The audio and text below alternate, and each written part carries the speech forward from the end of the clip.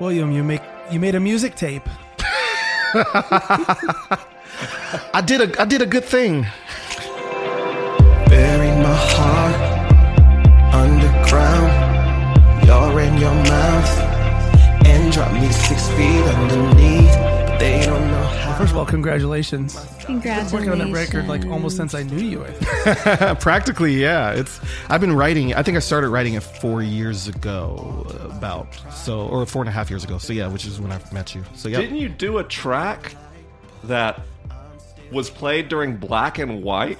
Yeah. So. Yeah. All right. Because people have asked about that song ever since that episode. Where is this ghost song?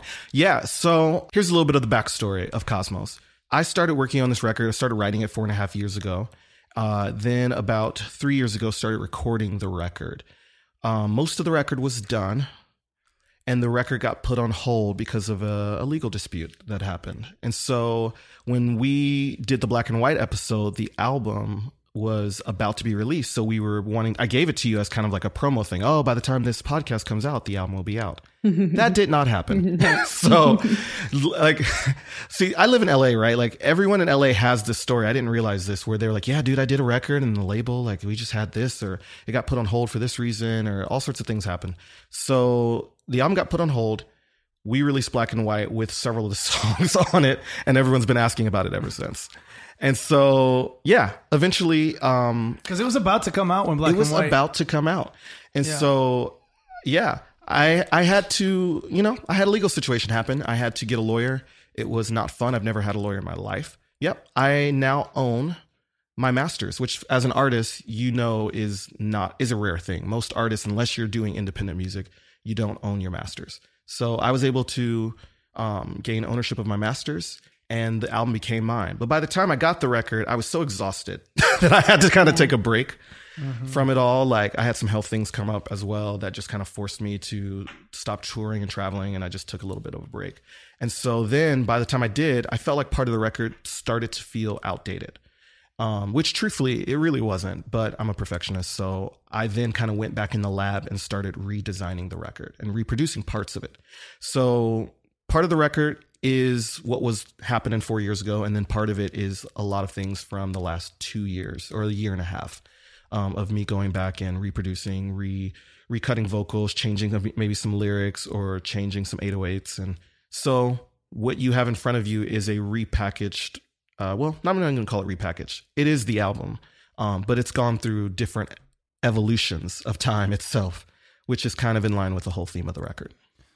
Do you love the record or do you hate the record now after 4 years? I could say this, and I don't think every artist can say this. I actually believe Kosmos is a masterpiece. Yes. Wow. Yeah. Oh man, I'm here for that. Yeah. It's a masterpiece, y'all. Partly because of the internal struggle with the record, but also everything on the album has been thought through. Every wrong note, every vocal take, every synth, every 808 was intentional. And you know how it is, Vish, right? When you're working on it, you could always change something. There's always like, I can make that better. Or we could get that sound better. And I finally got to the place with it where I just had to release it and let it be, because again, it's been 3 to 4 years. And that's sometimes way too long to be working on a record. So I feel happy with the record. There's always little tiny things I wish maybe that could be, but then again, that's always going to be the case. So I think it's a masterpiece. And I will say I don't feel emotionally connected to the record anymore. Maybe because I've heard each song so many times and it's been reproduced so many times that in my head, I love it. In my heart, I'm writing another album. So in that way, I think because it's been such a long journey, I haven't been able to it doesn't feel brand new to me. Yeah. I so relate to that. I know a record's done usually, historically, when I just don't care anymore about doing anything else on it. Like, well, I don't want to hear that anymore. I think it's done. Yeah. Yep. Maybe that's the 5 like overthinking things. And Yeah. I don't want to think about this anymore. Yeah. It seems like it's good enough. It seems like it's good enough. And I get other people's opinions. I pastor, what do you guys think of this? And I like to weigh, my friends' opinions. I've showed you tracks I've worked on through this process, and I get people's opinions. And then there just comes a point where it's like, it is what it is. Like they say in Hawaii, It is. What a relative said that to Lisa one time. It was like a real dramatic fight. And she goes, like they say in Hawaii, it is what it is. Who says that in Hawaii? I don't know, but it's become a thing with Lisa and I now. As they say in the deep forests of Ireland, have a good day. It sounds like it provided a lot of comical relief in the moment it was said. William, is there something about hitting the wall with the perfectionism, where the perfectionism couldn't take you any further? Like, I'm curious about this language that you used around like accepting it and kind of letting it go, but also preceded by that statement about like, I'm a perfectionist. And I'm curious about the relationship between those two in the making of this album. Yeah. Okay. Maybe perfectionist is the wrong word. How about this? I like to constantly critique and edit. Meaning I always think something can be made better. And to me, part of my writing style or the way I approach music was always I started writing at 18 with an acoustic guitar, taught myself how to play, and I wrote songs to process emotionally complex things. Like that's what you do when you're 18. And I listened to a lot of Lauryn Hill, Bob Marley, and Ben Harper, and I was just processing heavy things, and that's what I was doing. But in my actual music career, much of what I did was collaborative. My former label, who I used to be a part of, we wrote a lot together. We collaborated together, not just in the songwriting process, but also in the producing and the editing process and the mix process. So we were giving each other feedback on mixes all the time. And so I love that process. I actually find a lot of creativity in critiquing and editing. And, you know, I had my friends, Johnny Swim, are working on this new record right now. And I was over their house last night and they played the whole record for me. And I have to even like edit myself in moments like that, because I often think, I hear a producer's ear and I'm like, you should add this, you should do that. But that's not really what they're asking me for. Right. So, but that's also part of my creative genius too, is like, I'm hearing this. I also hear what's missing a lot. Oh, this is missing, or that should be that, or you should expand this. Like, and I just naturally do that. And some people, I think I can come across as critical or, you know, giving feedback that isn't wanted. And it truthfully is, but I also do know that that is a gift. And so for me, I can do that with myself. Sometimes that becomes really harsh. And I've had to learn to have a good relationship with myself and be kind to myself in that, because I can judge myself pretty harshly. But I do find value in critiquing, because I think I've always been better when I've been critiqued and when I've opened myself up for that. So this record was a constant editing. And I think the quality of it to me speaks to, or at least the way it's resonating, is because I opened it up for lots of critique and just, you know, I didn't do the Beck thing, right? Which is like just total purist, do everything yourself and then just release it and hope everyone thinks it's genius. I really opened myself up to take some hits on it, which I think it only makes it better. I'm a ship without a shore, sinking to the ocean floor, falling deeper, deeper. There is nothing I want more. Feel the rush of ecstasy, water's crashing over me. Barely breathing, breathing. You're the only air I need. Back and forth in motion, striving for devotion. I'm lost in your love. Gravity is breaking, everything is raging. I'm crossing boundaries, drifting to the violent, ebb and flow of silence. I'm letting go. You're all I live for when I'm lost in your love. Sometimes in psychology, we think about that part in ourselves as, we call it the critic, almost like we're externalizing it and giving it a name. Like it's another being, it's another energy inside of us. And so I hear you talk about the critic inside yourself and how strong and how useful the critic is at helping you refine a project. Yeah. Did the critic get fatigued, or did another part win out? Like the acceptance part, the part that might have said like, I'm done with this, or did the critic get tired? I think the critic did get tired, because I do think it was way too long to hold a record. It's a long time. Really. Maybe, yeah, it's a long time. And I mean, I'm not a Kanye West on any level, right? He could work on a record for 4 years, but granted, he's pulling from probably 200 songs, right? Like I was really just critiquing about 15, 16 songs for 3 years. Oh man, who am I? Right. But and then there were songs that didn't make the record for that reason. And I was, didn't feel like that. Oh wow. Yeah. So how many times do you think you've heard each of those songs? Do you have any guess? God. Oh my God. That's why I feel pretty neutral about the record. Like, I do enjoy it. I think it's a great record. But again, I'm working on another record in my head already. So emotionally, I'm not connecting. But I totally agree with you, Hillary, about the giving the critic like its own name and energy and force. And then knowing when to sideline him and to say, hey, buddy, no more critiquing. You have a critique deadline now. And you just have to accept and let it be. Because I've literally had this record for the length of how some people raise children. I felt like now that the album's out, it's like I had this child that I birthed, but I kept him home for 4 years and now he's going to preschool.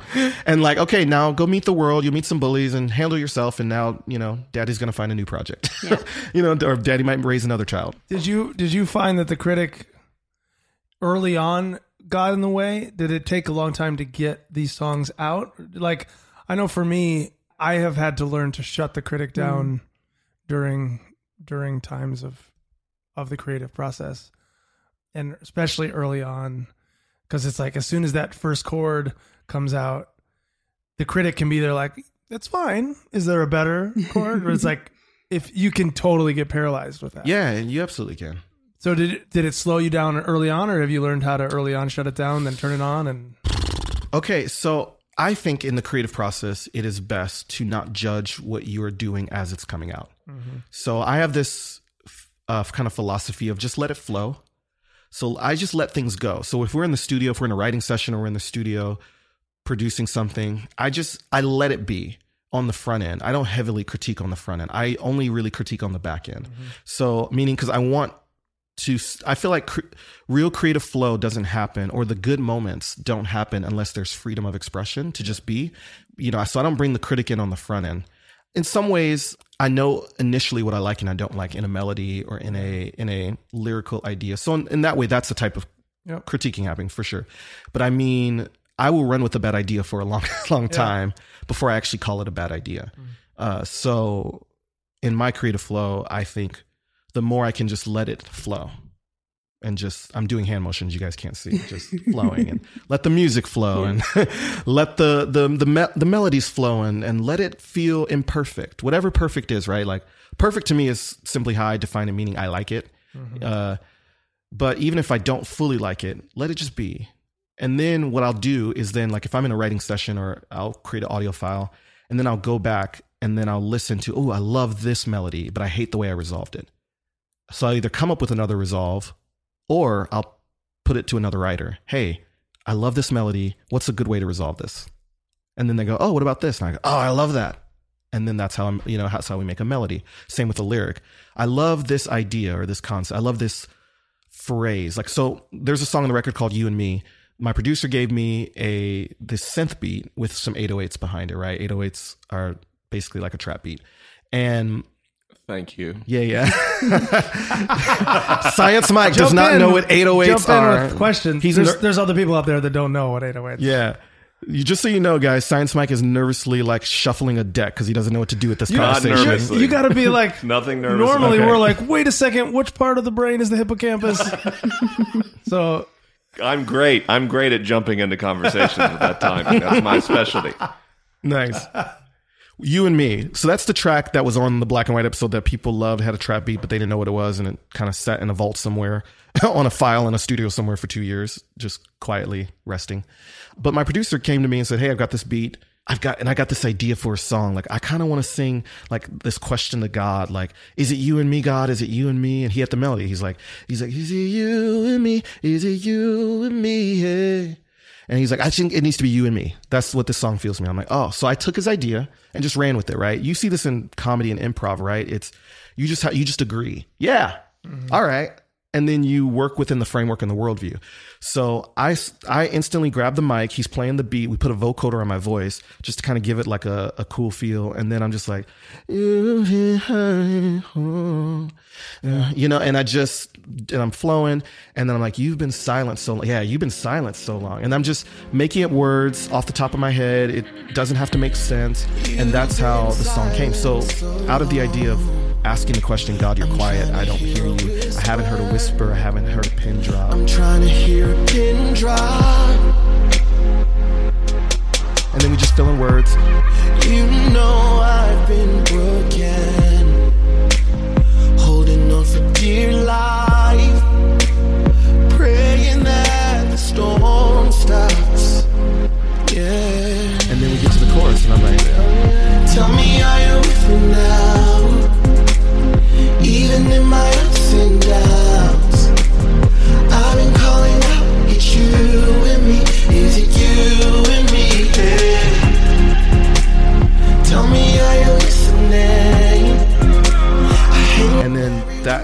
we made that song. And then I instantly was like, oh, this is dope. What if God responded to us? And then we put a woman as the voice of God responding to me. Yes. Yeah, for all my feminists out there. Yeah. Heretic. Galaxies, my voice is always echoing. Why you questioning? Every night you go to pray, I hear you in the secret place. No, Lord never lets you be alone. Heretic jokes always make me laugh 100% of the time. The only thing better than a sex joke to me is a heretic joke. If you can combine them, you're right down the middle. Oh yeah. Yep. Do you ever find that when you're doing that kind of scat stuff that you keep doing similar words? Yeah, always.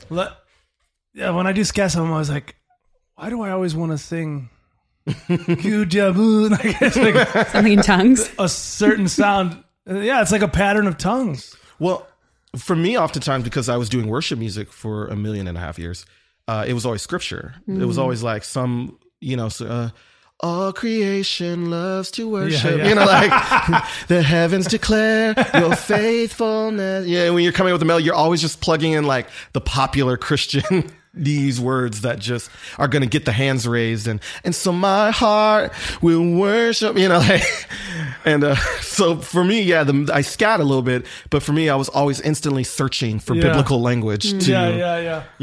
I remember there's this guy, I remember he did a freestyle for us backstage one time. He was like a youth pastor kind of speaker guy, and he did a freestyle rap for us, and it was kind of impressive. I was like, whoa. And he threw in weird words like ice pick. I was like, okay, you're just throwing this out. But then he did another one and he said ice pick again. And I was like, you phony.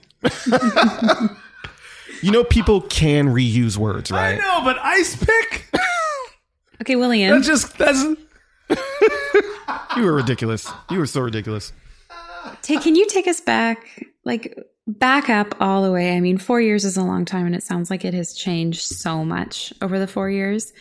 But what did you want Kosmos to be? What is it? Why Kosmos as a name?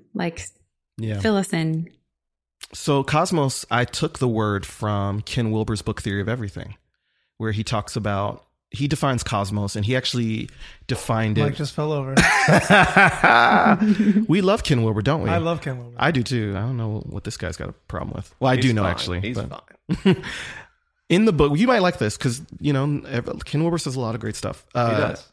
He said cosmos, he used the word K because in the Greek, the cosmos word in the Greek starts with a K, what looks like a K, or we interpret as K.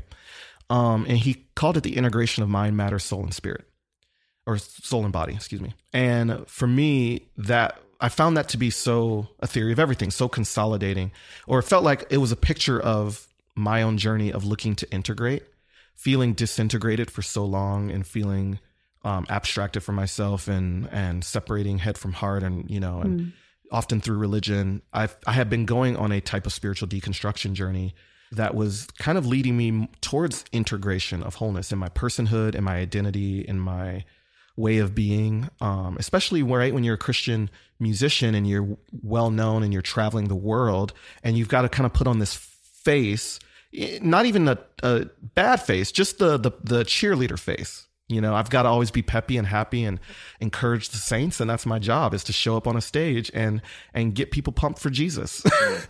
Literally.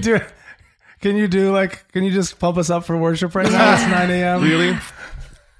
Pump me up. Good morning, church. Good morning, church. Listen, I want you to come down to the front. If you feel free to worship, we're just going to lift our hands to the Lord today, okay? Amen? Now hug your neighbor next to you, all right? Here we go. 1, 2, 3. You are good. You are good. You are good. We will worship. We will worship. We will worship. We will worship. This is so ridiculous. What and now we have to put a trigger warning on the episode for all the evangelicals.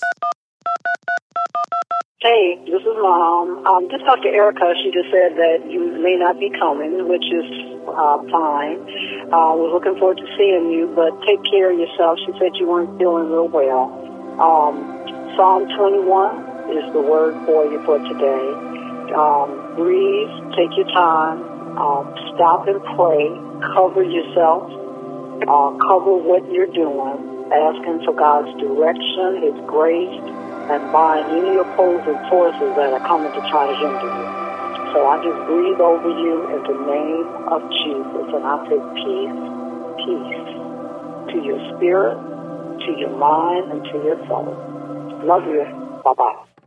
So Ken Wilber, Kosmos, Theory of Everything. Yes, Theory of Everything. I wanted to write a record that was honest for my spiritual deconstruction that was happening. I was challenging biblical authority. I was challenging white theology. I was challenging even some supernatural culture stuff, then revival culture that didn't feel healthy to me. And as being someone that was seen as a part of that and a face of that to some level, I was definitely seeing things that I didn't believe in. And so it forced a real wrestling of my faith, especially again. Like what didn't you believe in?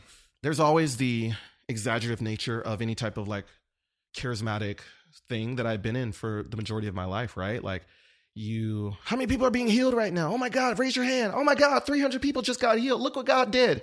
Wow. So you are literally claiming right now 300 people got healed of something and there's no like investigation around this. No, I'm not even saying it can't happen. I'm just saying, can we have some like verifiable, like we got something? Clipboards out in the lobby. Yeah. Cause I mean, it's just about a feeling. I feel healed right now. Okay, great. All right. So there's that, also too, I think a lot of it's languaging, because I do believe that, as Whitney Houston says, I believe in miracles, right? I believe in miracles, sure. But much that's being claimed as miracles, I don't know if I believe in, or what that actually like looks gold like. Teeth, you're not into. Yeah, like, feathers and diamonds and... some people don't even know what we're talking about right now, but there is a subset of people, probably a large, that know exactly what we're talking about. And just these phenomenons that were happening in all sorts of churches that people were claiming were signs and wonders. And I think they more made me wonder than they were pure signs from heaven. Sorry, I love a good pun.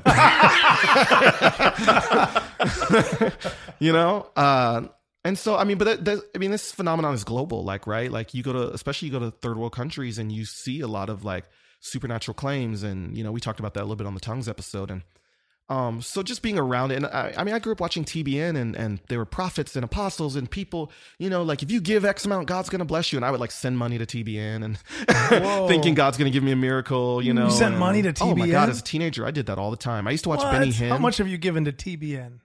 In my teenage years, like early adult, I probably Which is why you don't have money. Gave several $100s easy. Which for a teenager, yeah, that's a lot of money. That's a lot of money. Yeah, like because I'm that's like a lot of money now. Yeah. Because I'm desperate for a miracle, and the prophet says. Did you get any oil or anything? I never got the oil, but I used to watch those. Like Peter Popoff was, he sends anoints the oil and then sends it to you, and like all those TV prayer preachers cloths, and prayer cloths. Yeah, I saw it on the local church level as a kid, even in black church, but then like souped up on a television global, and that's Christian stage. A big. It looks produced like a local show or something, but that's like a multi-million dollar. Totally. And some of those like Christian television broadcasting stuff globally reaches more people than some of our more popular TV shows in America. Like it just has an audience. And so I grew up thinking that was real and that was all like the way the universe worked and the way the cosmos worked. And then realizing through many years of getting in my 30s and then realizing I don't actually feel fed by this. I'm tired of seeing the same prophetic words getting recycled and called the prophetic word for this year. I'm like, wasn't that what you gave 7 years ago? And it didn't actually happen, but now it's supposed to, wait, huh? Like the year of favor again? Yeah. God says the year of Jubilee for you. And he says this year, we're going to see the revival that we've been saying was going to happen for the last 50 years. But actually this year, we're going to see the first sign of the harvest. Here we go. Right. And it's so exciting though. Well, it's like a spiritual lottery, right? You're always putting the coin in and pulling it and hoping to get the magic number. And if we pray enough, if we put enough people in a stadium, if we, And so, not to demean anyone that has believed, because I believed for a long time. And I finally kind of woke up and said, who does this benefit? Right? Like the whole structure of American Christianity I'm talking about, right? Like who does this benefit? Like, does it actually benefit the people who are giving the money? Does it benefit the people who are actually in need of the healing? Does it actually, And so anytime you have to stand on a stage and get people cheered up so that they can then give their money, I just think that's worthy of a deconstruction. Like the creator of the universe needs poor people's money so that he can have rich men fly around in airplanes to tell them that he needs their money. That's the plan, William. Yeah, obviously that was the plan. And I saw a lot of it up close and personal. And here's the thing, guys. There are a lot of really authentic people in those spaces, but it doesn't take away from some of the pathologies around it that are unhealthy and unhelpful. And also, too, truthfully, I felt like I was breaking natural laws in my body by even how much I was traveling. Like, and it was like the more you traveled, the more you were rewarded, the more you were favored, the more influence you would have, the more like holy you're seen or given over to the call of ministry. And here I am just like dying, suffering from like anxiety and depression, not even realizing it, but I'm so busy. I'm booked. Y'all, I'm booked. I'm making coin. I'm booked. I got the gigs. I'm standing on the big platforms. I have the respect of Christian leaders around the world, but it's costly. But it's costing me my peace. Your soul points. I heard that on a Pete Holmes podcast. I can't remember who the guest was, but they were talking about soul points and like how you spend them on a creative endeavor or whatever you're doing. And sometimes it's like, it's just not a good transaction. Like you're spending too many soul points for what you're getting back. Exactly. That's exactly how I felt. So my soul had been tattered and tired. And then I realized what was working and what wasn't working. And that forces a deconstruction. And so Kosmos really was an acknowledgement of the things in me that needed to come together that weren't coming together. It was the coming together of matter, mind, body, soul. And so I started with a theme, an idea for the record. I always start that any record that I do, I always have a concept or a name or a title. So I had Kosmos. I was like, when I read it, I said, there it is. So my song In the Gray is a song about going on this journey, this wilderness journey. The first line, this song was the quickest song I wrote on the album. It took me 45 minutes to write it, top to bottom. And I had one person come in and edit a word or two, but like to make it stronger. But it was done in 40 minutes. I had the piano melody. My producer came up with it, and I took a pen and a pad and the headphones, walked around the garden. Actually, we were in Carole King's offices. We were recording in her offices, believe it or not, when we did In the Gray. And she had like, her office at the time is this house in Studio City, and a little beautiful backyard garden. And I just walked around her garden offices and wrote this song In the Gray in 45 minutes. Maybe her spirit was there or something. I don't know. And the first lyric is, I walk through desert plains here on the open range, feel like a renegade looking to run away. Here in the wilderness, I'm coming face to face with all that I've done and who I will become. And it's kind of this acknowledgement of, to go on this journey, you pay a cost. You often look like the renegade. You look like the scoundrel. You look like the one that's leaving the faith. But truthfully, you're looking for the place where everything begins to come together again and begins to make sense, which the chorus is the place where my eyes are finally open and the winds of change are blowing. The place where I love you in the mystery and you rewrite my history in the gray. And that, for me, kind of typified, probably better than any song on the record. Every song carries a mood in my interior cosmos, but that one probably is the manifesto for sure. I walk through desert plains, here on the open range, feel like a renegade, looking to run away. Here in the wilderness, I'm coming face to face with all that I have done and who I will become. Oh yeah. I run through wasted lands and barren fields of sand, hoping to find a path, a city made to last. I'm searching for the flame, my heart will find a way. I will not hesitate until I see the place where my eyes are finally open and the winds of change are blowing. The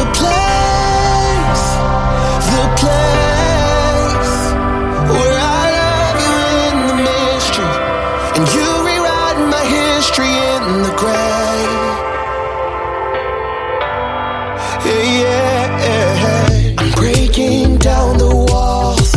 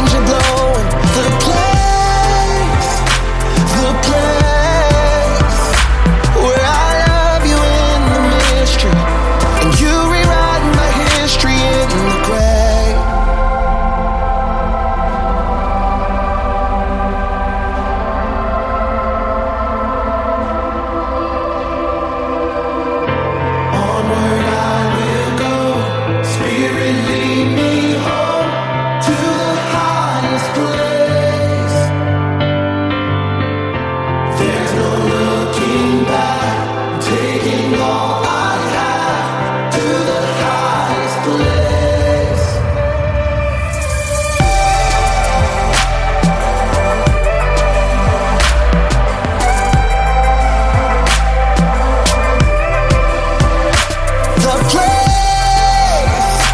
The place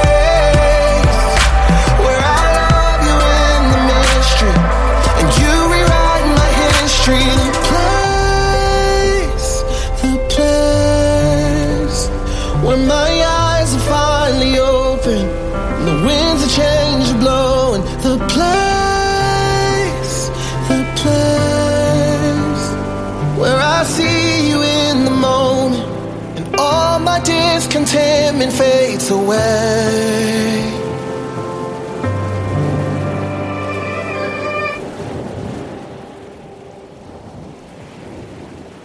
I remember being in Vancouver, William, when you came through this past summer, or I guess it was this fall in September, and Yeah. you played this house show and we packed it out, and I remember some people after hearing you sing that, and while you were singing that, weeping, like tears were coming to their eyes. And I remember at the end when you and I were doing a little bit of Q&A and talking with people and stuff, that it seemed like there was so much permission in that room when you sang In the Gray, because of how painful that is to be there, to leave something you've known, leave something that's felt certain, leave something that's been a part of your community, your identity.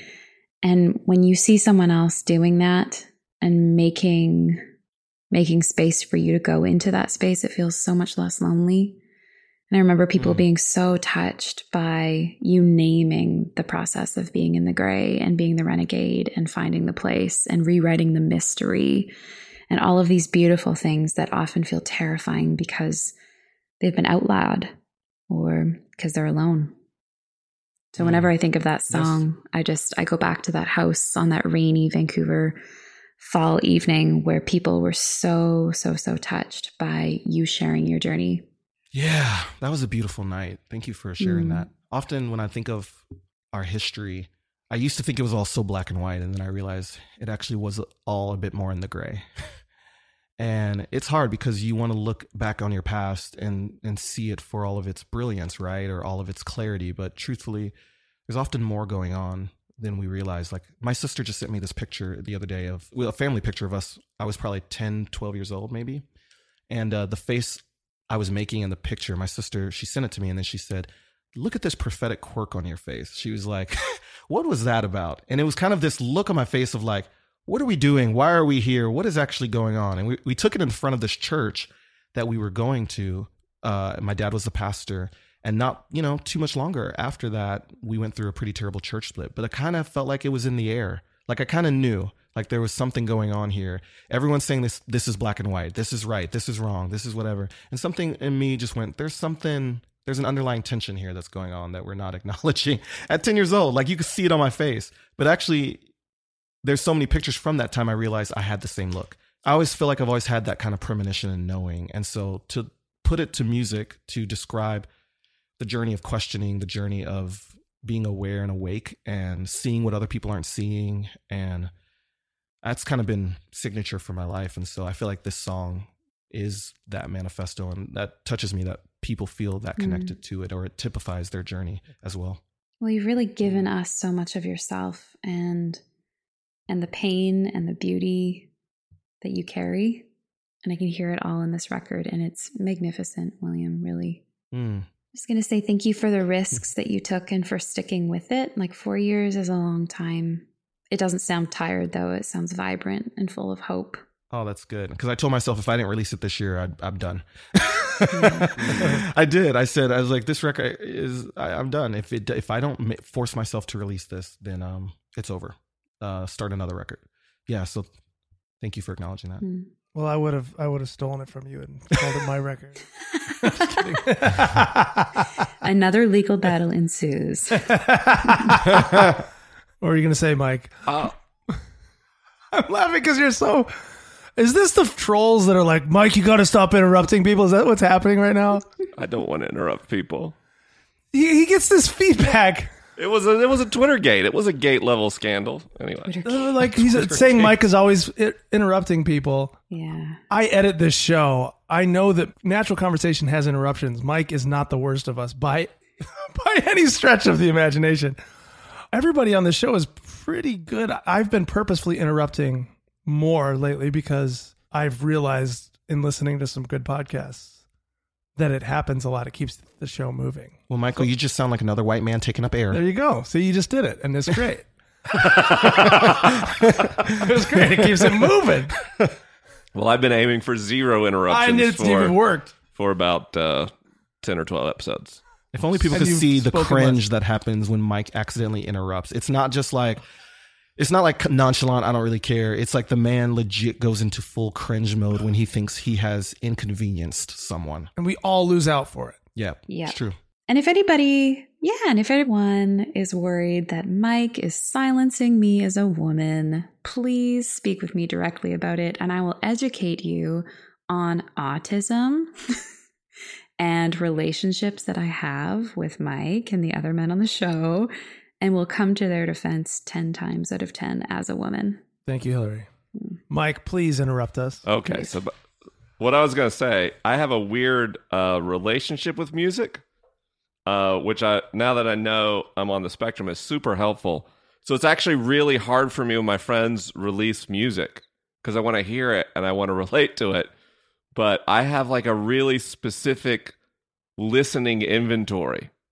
So literally, every time I write on a book, I listen to Atlas Year One by Sleeping at Last. Only. Over and over for 4 years now. When I drive here from La Crescenta, Another Day of Sun. only listen to Another Day of Sun or the entire La La Land soundtrack, but some days literally only the track. It's Another Day of Sun over and over and over and over, right? So I have very specific soundtracks in my life.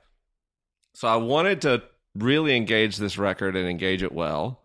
And I was like, when do I have a big chunk of time consistently in the car?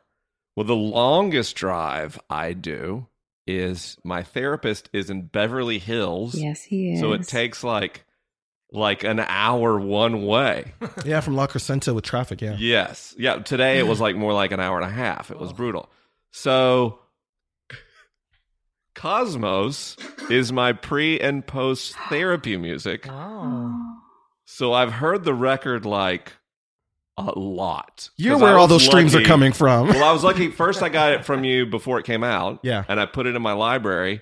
And then the day before the record came out, I deleted it from my library so that it wouldn't count as an iTunes match record, but go back to an Apple Music record so it counted as streams. So yes, I did think about how many streams you should get as part of that. I download most of the records that I really enjoy, but I never download my friends' records because I always want to count as streams and not as downloads. So I just think about music royalties excessively in my day-to-day listening habits. It's really nice. And but downloads now count because it's okay to download. I think to download for you can do both now. You can download it if you wanted to. You can buy it and then but still use the Apple Music. But streaming even downloading service. on Spotify or whatever still gives you. I think it gives you more royalties now. Oh boy! Well, I don't know. I'll have Maybe. to look that up and make a new data-driven decision to maximize my friend's personal income based on my personal listening habits. Thank you for even thinking But through yeah, that. not many people think about that. It's That's amazing. all I think about. So the thing like that struck me about the record, one is I just really like the movement starting with an invocation and then the interludes. Mm-hmm. So I know like in a record, the most interest is paid to songs with singing, but I'm actually most fascinated with the interludes and the tracks you chose and why, and then how that influenced the track arrangement, because I don't know what listen I'm into on Kosmos, but it's in the high dozens of listens. So I'd like to get a sense for how you came up with that structure and that arrangement, because so the interludes, a huge part of my life. Yeah. So the interludes were a late minute addition to the album. It's probably one of the last things I did on the record. actually Beyond Wave was the last thing I did on the record. And then right before that was the interludes. I really wanted to tie the concept together. I felt like the concept was a little too abstract, the Kosmos record. And I kind of put my eggs in that basket to the point where I thought the concept was too vague that I was going to change the album title to In the Gray, like the whole record, just call it In the Gray, which is a great title too. And I probably would have been happy doing that. But I kind of felt committed to this process and to this weird phrasing that just stuck out to me. So Kosmos, if you look in the original Greek of John 3:16, it's worded for God so loved the cosmos. That's the original wording in the Greek there, that he gave his only begotten son. And so there was something to me. That's way better. Yeah. For God so loved the cosmos. That English translation is terrible. Yeah. Anyway, go For ahead. God so loved the world. No, it's the cosmos. All of creation gets liberation. And so that's why it stuck again with it and said, I want to drive this point home. And I want to drive the point home from invocation to benediction. I wanted to kind of take some of those liturgical phrases that I grew up with. Like if I were in a traditional Church of God service, especially funerals and some of the more like ordinations and stuff, they would have invocations by this person. And they would specifically ask, Reverend Bishop Dr. So-and-so is going to come and give the invocation. And then, That deacons. sounds like witchcraft. Oh, well. Invocation. It's a church history word. No, don't they? I guess they invoke spirits. They invoke stuff. Yeah, I mean, the word is, it can be used in many different ways, but it has ties to church tradition, and as well as benediction. And so I had a few people that I wanted to open the record with. I was in contact with the woman who runs James Baldwin Estate, but I couldn't find a clip that I really liked enough to put at the beginning. And long story short, I chose James Cone, who passed recently, founder of Black Liberation Theology. I ran across this video of him talking about, to me, what represented Black theology, which is the resilient spirit of humanity, that no matter what's going on, there's still a humanity and a hope and a dignity inside of you. And so when I found this clip of Bill Moyers talking to James Cone from like the 90s, it struck me. It was, to me, such a consolidation of Black theology, the best of Black theology that I grew up with. And it fit perfectly with the first track on the album, which was Beyond Wave, which was basically, Beyond Wave is a song that describes the scapegoat. And it's a song about feeling crucified, but then finding your power and rising up, which for me felt like a lot of the last couple of years. So I wanted the invocation to be from the founder of Black Liberation Theology, which a lot of people still don't know who James Cone is. I really wanted to highlight him and his work and even his recent passing to let people know that there is a humanity that inside of you that no one can kill. Wow. No matter who thinks they can take it from you. Like Richard Rohr says, right? It's that immortal diamond that no one can give it to you and no one can take it away. Yeah. And that is the best that theology has ever given me when I think of my childhood and my grandfather and my dad, and like the preaching that they would do was like, there's nothing that is the spirit of Christ inside of you. Like no one can take that and rob that from you. You are looking at it from the perspective of those who win. You have to see it from the perspective of those who have no power. In fact, God is love because it's that power in your life that lets you know you can resist the definitions that other people are placing on you. Nobody knows my sorrow. Sure, there is slavery. Sure, there is lynching, segregation. But glory, hallelujah. Now that glory, hallelujah, is the fact that there is a humanity and a spirit that nobody can kill. When you don't have the guns, when you don't have the military power, when you have nothing, how do you keep going? How do you know that you're a human being? You know because there's a power that transcends all of that. And as long as you know that, you will resist. The benediction was taken from a YouTube video that I saw with Eva Maria Lewis, this teenager. She's in college now. A teenager? She was a teenager. She was 18 years old. Oh my gosh. Yeah. Oh my gosh. Yeah. She did a TED Talk that blew me away. It's 9 minutes long, guys. Go look at it. It's called Chicago, a Land of Wilderness and Oasis. Yeah, not while you're driving. Oh, you guys can't YouTube while you're driving. Yeah. But, oh my gosh. Like I cry every time I hear it. It's beautiful. Her poetry is beautiful.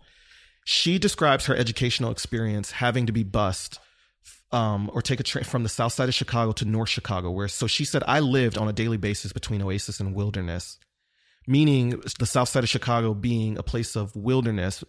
Economic divestment has just rendered it like there's not food. There's like, it's a food desert.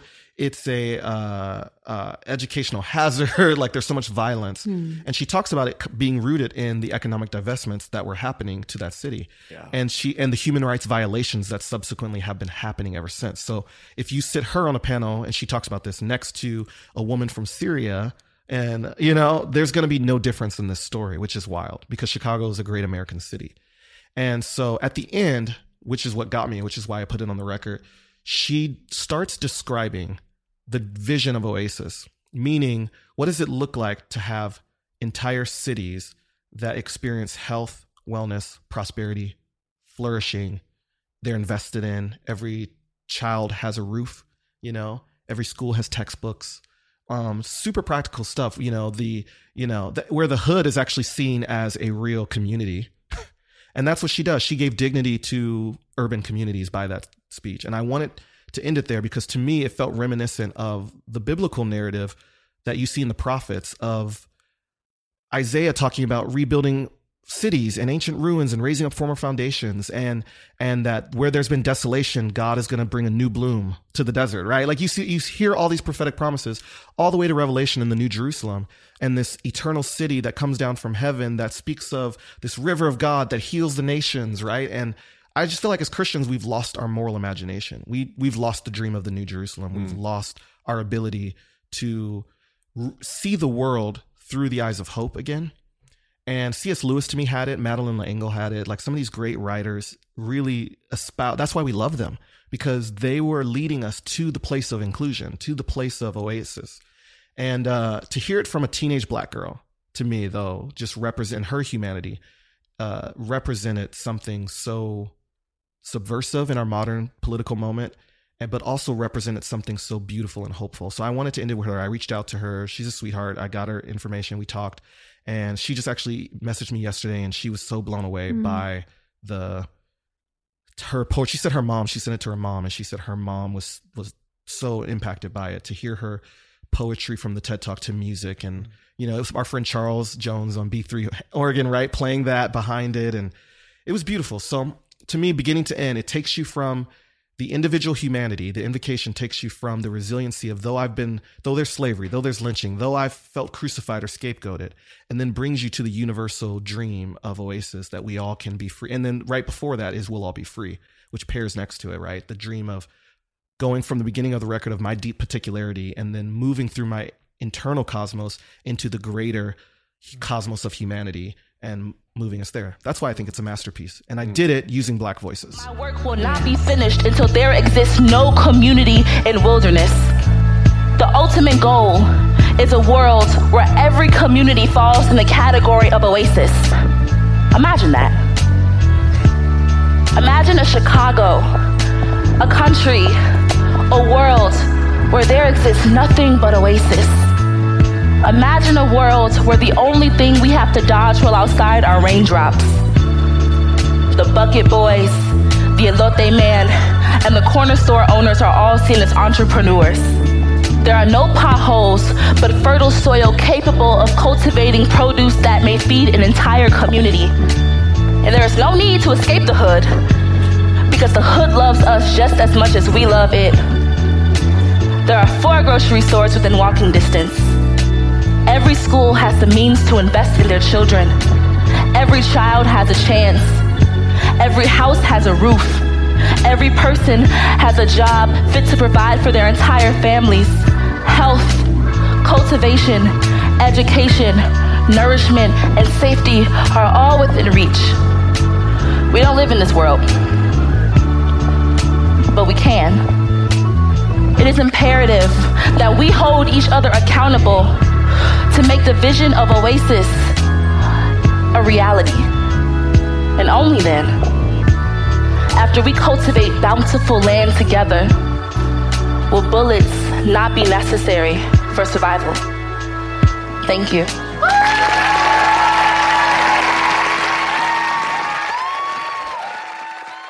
yeah, and the interludes all throughout, I have my mom on a voicemail, which, mind you, the day I moved into my little bungalow in the Hollywood Hills that I found, the day before, I was supposed to catch a flight to Detroit for a funeral. And I had such a bad anxiety attack that I could not get on the flight. And I was overwhelmed. At the time, I didn't know I was getting my place. So that's what was triggering it, because I wasn't sure if I was going to get the place. And I was basically homeless. I moved, I was back in LA again, and I was homeless. And my mom called me. I told my sister I wasn't coming, and then my mom called me, and she left me that voicemail, which is very typical of my mom and what she would do and how she would pray over me and encourage me. And so I really, when I heard it, I didn't think much of it. I just kept it in my voicemail.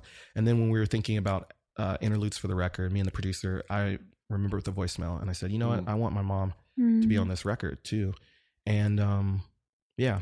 And the rest is just simply me describing a little bit in a jumbled way, but me talking to some friends. We just put it on an iPhone, and I just started talking openly. It's about an hour conversation and explaining the last few years of my spiritual evolution.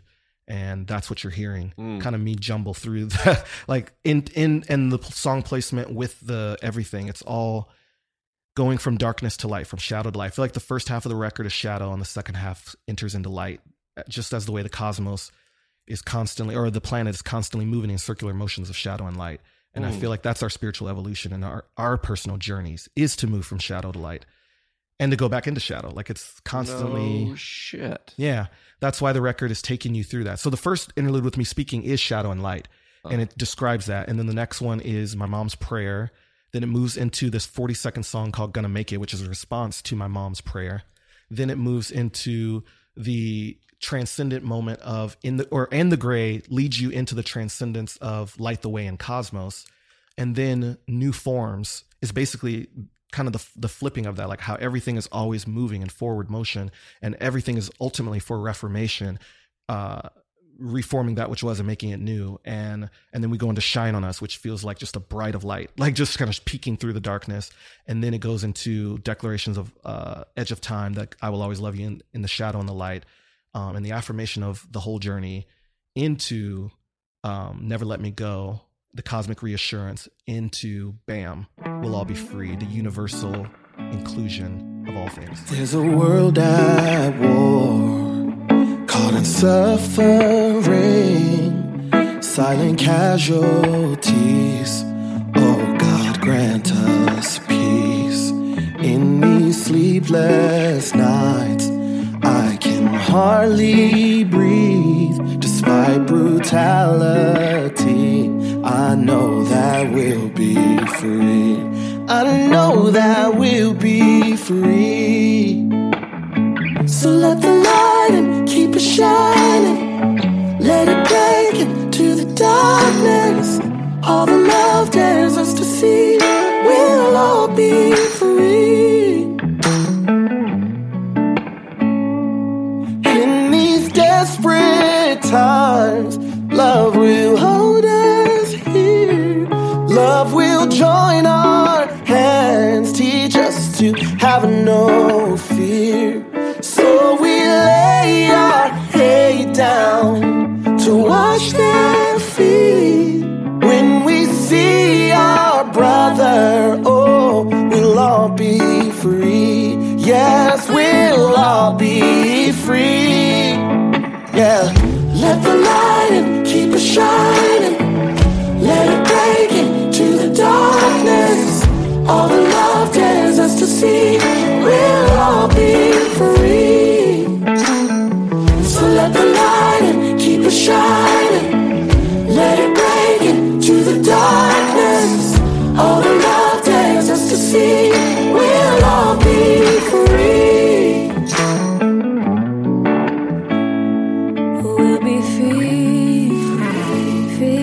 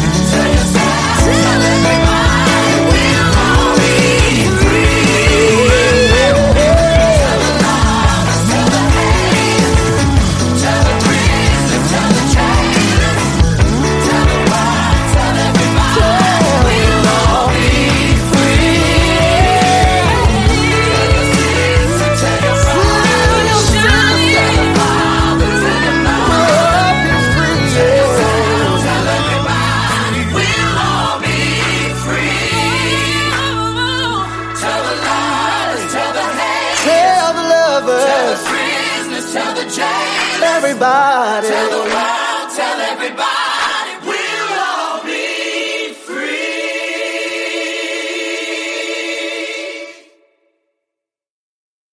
I apologize to all of you who cannot ask your people who make records why they are structured in that way, because oh man, that's so helpful. I have such a left brain view of the world that when I incorporate art, I start taking it into its little constituent pieces. And I love it. Not all artists are willing to, when they'll help articulate kind of the larger arc for me, because otherwise it's hard to see that vast scape with the microscope I use to look at things. And this is why albums matter to me versus just the single driven industry that we now have is, Prince said, like Black Lives, like books, albums still matter. Because they do. Albums really matter because they're we forgot how to tell stories with music. Now I feel like we've reduced music to these, jingles and like ringtones and like, give me a song and tingle, like tickle my senses for a moment, make me feel good for a second. Right. But we have no metaphor anymore. We have no story, and albums do that more so than simply one song. They can take you through a whole range of emotions. And that's what Kosmos is meant to do. It's to take you through your emotions and it's to take you through spiritual descent into spiritual ascent and to move you. So for some people where they're at in their journey, they're going to resonate with the descent more, and they're not going to really maybe care about the ascent. And then the people who've gone through the descent are going to need the ascent. They're going to need to go higher and transcend. And wherever and some people are going to love it all immensely. And so the thing I wanted to do was I wanted you, Mike, when you heard the record, I wanted you to pick it up again in 6 months and resonate with songs that you weren't resonating with when you first heard it, because you're in a different season. Yeah. And you're in a different part of your evolutionary journey. And those songs that you're like, oh, that's cool, but you don't really care for them as much, which let's just be honest, no one really loves every track on a record usually. Some people do if it resonates. And he's like, maybe I think I do. Which just try to play them out of order and see how I react. Yeah. Which some people do. They're like, oh, I like this song, this song, this song. I like people, that's fine. You don't have to no one has to like every song on the record, but I wanted the record to be so compact in a way where you couldn't divorce any of it from the other, and you had to sit with it as a whole, because I think we don't give ourselves time to do that anymore with projects. This may be me romanticizing an era of music, but I like the idea of music and an album in particular, not only the storytelling and the metaphor, but being political, speaking to what's happening now in the world with an eye on where you want things to go. And in that way, I think about it being kind of like scripture, like it all needs to be seen through the lens of what's happening around us. And so even you choosing the voices of your family and other people of color and amplifying those voices, I think of as being in such a significant political statement that needs to be heard. And for people, kind of the huge numbers of people who are leaving the evangelical church, for them to have music too, and to look at how this record might sit at this time and space differently than it would have, if it came out 20 years ago, because of what's happening in your context. And so both telling a story about the individual journey and like the biopsychosocial spiritual development of a human and these cycles that we go through of descent and ascent, but also it sounds so ripe for right now. Yeah, I agree. Truthfully, I'm glad the record's out now than 2.5 years ago when it was originally slated to be released. I think the record was ahead of its time, actually. And I say that because I do think there are moments that foretell and that are great. And that record in a lot of ways would have foretold. But sometimes the greatest impact isn't to foretell, it's to state in the moment when something is happening. And so truthfully, I do think this record was meant for now more than 2.5 years ago. And I think the way I was writing was I was writing this album for what was coming more than what purely was or I had just experienced. And I didn't realize that I was doing that until I started going through some personal struggles that allowed me to then realize how much my lyrics were speaking to what was coming. I think that's kind of the joy of art. So this album taught me. I thought I was making this album, and in a lot of ways, this album taught me. It taught me something about myself as an artist, a producer, now a business owner, a master owner. It taught me something about myself, but on the business music side, but it really taught me about spiritual progression and my art has always been connected to my spiritual journey, being a worship leader. I never released a song that not only did I not believe in, but that didn't feel like a prophetic word for the moment that we were living in. Every song that I released was a wave of consciousness for that moment of time. And the way it resonated with people, and people that have known my work for 8-10 years know that to be true. They know that when that song was released, this is what happened. It made us feel this, you know? And so I think if you judge my worship career from beginning to end right now or present, I think you will see that the spiritual evolution had been happening before. And now, to me, I feel like this is a monumental milestone. And almost like to use the Ken Wilber language, going from first tier to second tier in a funny way. This album feels it's having a totally different conversation than the one I was having 8 years ago about faith in God. Mystery, oh mystery, show us what we need to see. Light the way home, light the way home. Mystery, oh mystery, show us what we need to see.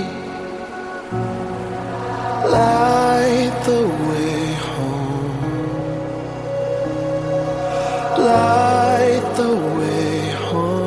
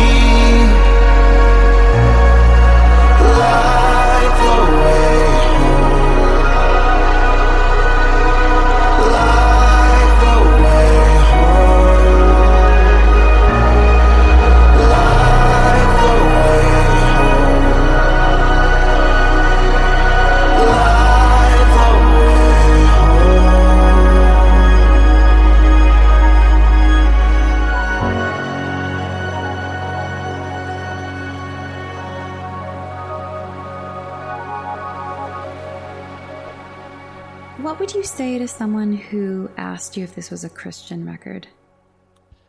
Yeah, obviously we know that word comes with a lot of baggage, but I would say it's a Christic record. That's what I call it.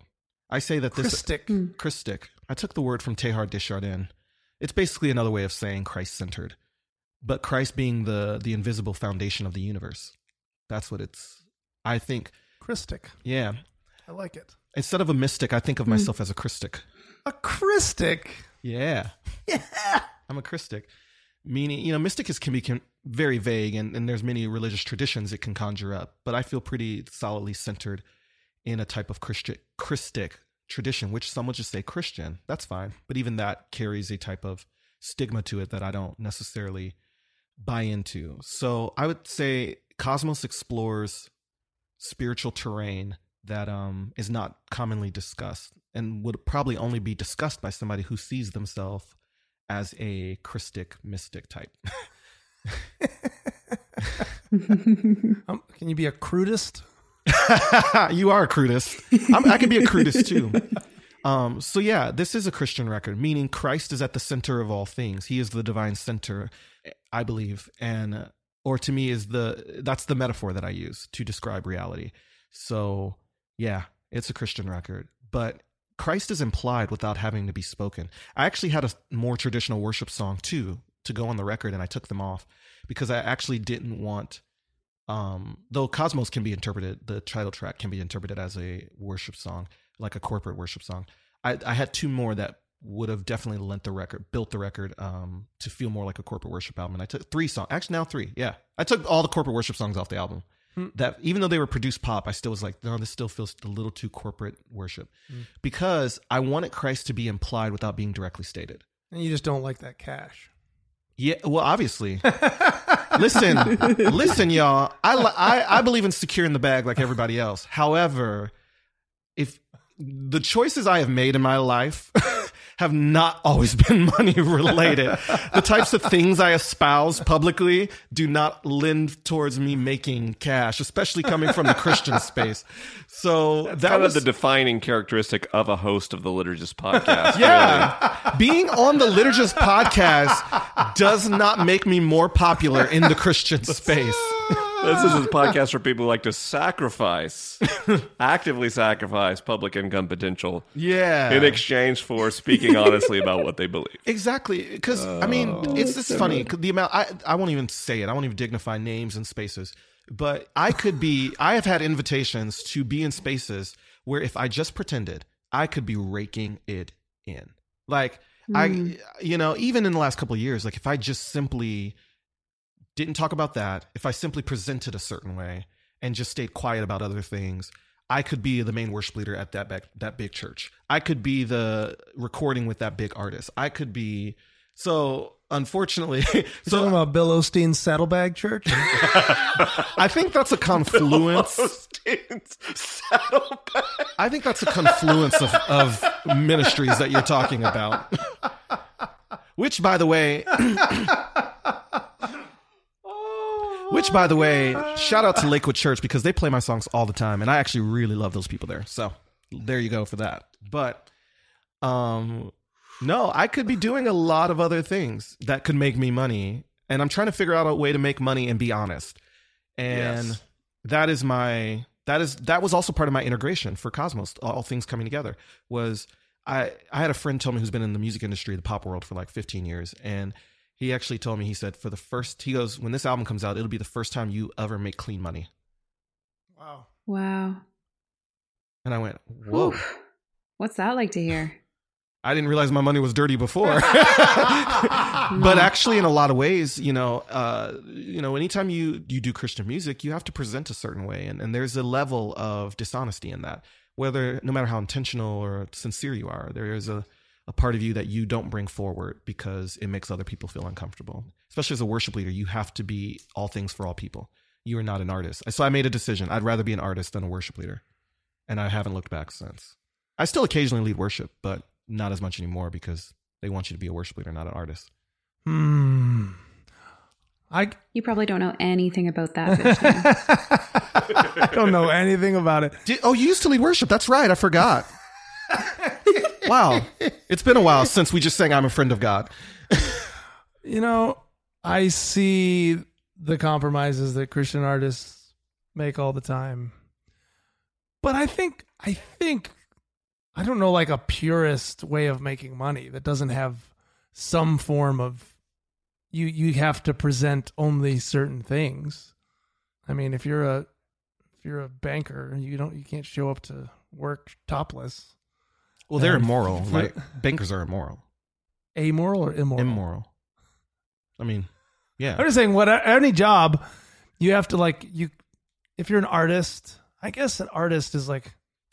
There's a difference between being like a pragmatist, right? Like working, like in making compromises that are built around integrity with any career or field, right? I don't think compromise is not a bad word or a dirty word to me. Yeah. Compromise comes from good faith, right? To meet in the middle and to build bridges and meet people in the middle. And I think that is a moral thing to do, is to surrender and limit part of yourself for the space and inclusion of another, and their desires and wants and will.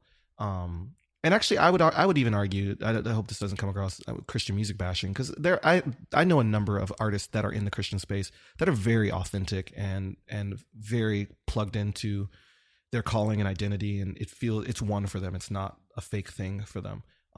I think the world around it can do whatever, but them as artists, I do know several at least that are very sincere and pure around it. But there is a compromising. I would often say, though, those people tend to be white and like they fit the image anyway, so there's nothing for them to be stolen of them. Like they're like celebrated in the space, where I think people of color and all sorts of different people that sit in different intersections struggle to feel like they can bring themselves fully forward in those types of spaces. So for me, it's hard because I see some of my white friends in the Christian music industry who are really authentic, and the space celebrates them in that authenticity. And I go, wow, what a dream. That a whole structure that ignores and makes invisible other people, or doesn't celebrate as much other people, can celebrate you. So it's complex around it. Now, why you as a white man couldn't make it work, I don't know. Too honest. I'm being funny. I see you in the mystery, in every possibility. I'm ready to explore the depths of you, discovering from now for all eternity. I get to know you more. When I hit my face, when I ran away. What do you hope for Kosmos as it goes out? My hope for Kosmos is I would love for people to take their headphones, go walk in a park, drive around your car, listen. But it's better on headphones, I would actually say. It's more personal. That they would take time for themselves, that they would allow the fragments of who they are to potentially come together. I pray this piece of art would encourage folks to not feel crazy, to enter into the door of mystery, and to know that it's not overwhelming. You can be known and seen in the unknown. I dream of a new world where people are valued, that there's security, well-being, dignity, and respect for all people. And I pray that this music makes people feel seen and they feel that security in the cosmos, because it's scary out here, and we often feel alone. I often feel alone. But I really want people to know they're not alone. And I hope this record can be a companion on a difficult journey. That's my prayer for Kosmos. William, I love you. I love this record. And I'm so, so, so proud of you. And I can't wait for everyone to listen. Thank you, Willery. Yeah, it's a great record, man. And I dream that it does have commercial success for you as well, because you're entering a brave space. We talk about brave space quite often. You're entering a brave artistic space, which I know firsthand. When you sing about spirituality too much, a lot of doors slam in your face, usually in industries. And when you talk about it in ways that's not conventional, that's not middle of the road, generic cookie cutter Christian music or whatever, all the rest of the doors usually slam. So I love how bold artistically you are, the vision that you had, the amount of work and love and soul that you put into this. And I just hope that it finds the right audience, because there's definitely the audience that will resonate with it. And I hope the audience makes the industry like pay attention, and it's okay to have music that doesn't fit so cleanly into any of your boxes, music industry. I hope that that's what my hope is, that it finds the people, because it's definitely going to do all those things that you said you hope to do in the right people's ears. So that's why we wanted to do a podcast about it, because we want to get it into more ears. Thank you. Never giving up on me. Hey, hey. Even when I run away, you're the one I can't escape. You are the only one, you're the only one to fight for my heart. The light to my dark, you're my liberation. You are the only. The record is Kosmos by William Matthews, and if you're impatient to listen, don't worry at all. You can actually click on the show notes for this episode, or we'll have links to the records on common streaming and download platforms. Hey guys, another way you can help me with Kosmos is to go to your favorite streaming site, whether it's Apple Music or Spotify. Search William Matthews. You can hit the follow button. Then, all you do is find Kosmos, save it to your libraries, and add your favorite songs to your favorite playlist. That'll help a lot. That'll help get streams up, and it'll also help the algorithms. Cause all of this stuff is flammable. I promise on my interstellar melanin, I'll come find you and add this to your spaceship's playlist for reminder. I'm a Eagle Scout of doubting hearts, yeah. I'm a bounty hunter for the young at heart, yeah. I'm a 100 keeper from the start, yeah. I'm a son of a gun with a gun for a heart, yeah. And I wrote for you, I wrote this note for you. Kids smoke this in hopes that it get into your bones marrow, so you know you know. So you know you know. I ain't going nowhere.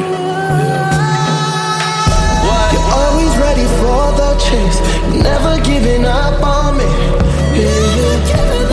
Even when I run away, you're the one I can't escape. Ain't nobody else out here, homie. You are the only one, you're the only one to fight for my heart. You are the only one, you're the only one to fight for my heart. You are the only one to fight for my heart. The light to my dark. You better sing, boy. My liberation.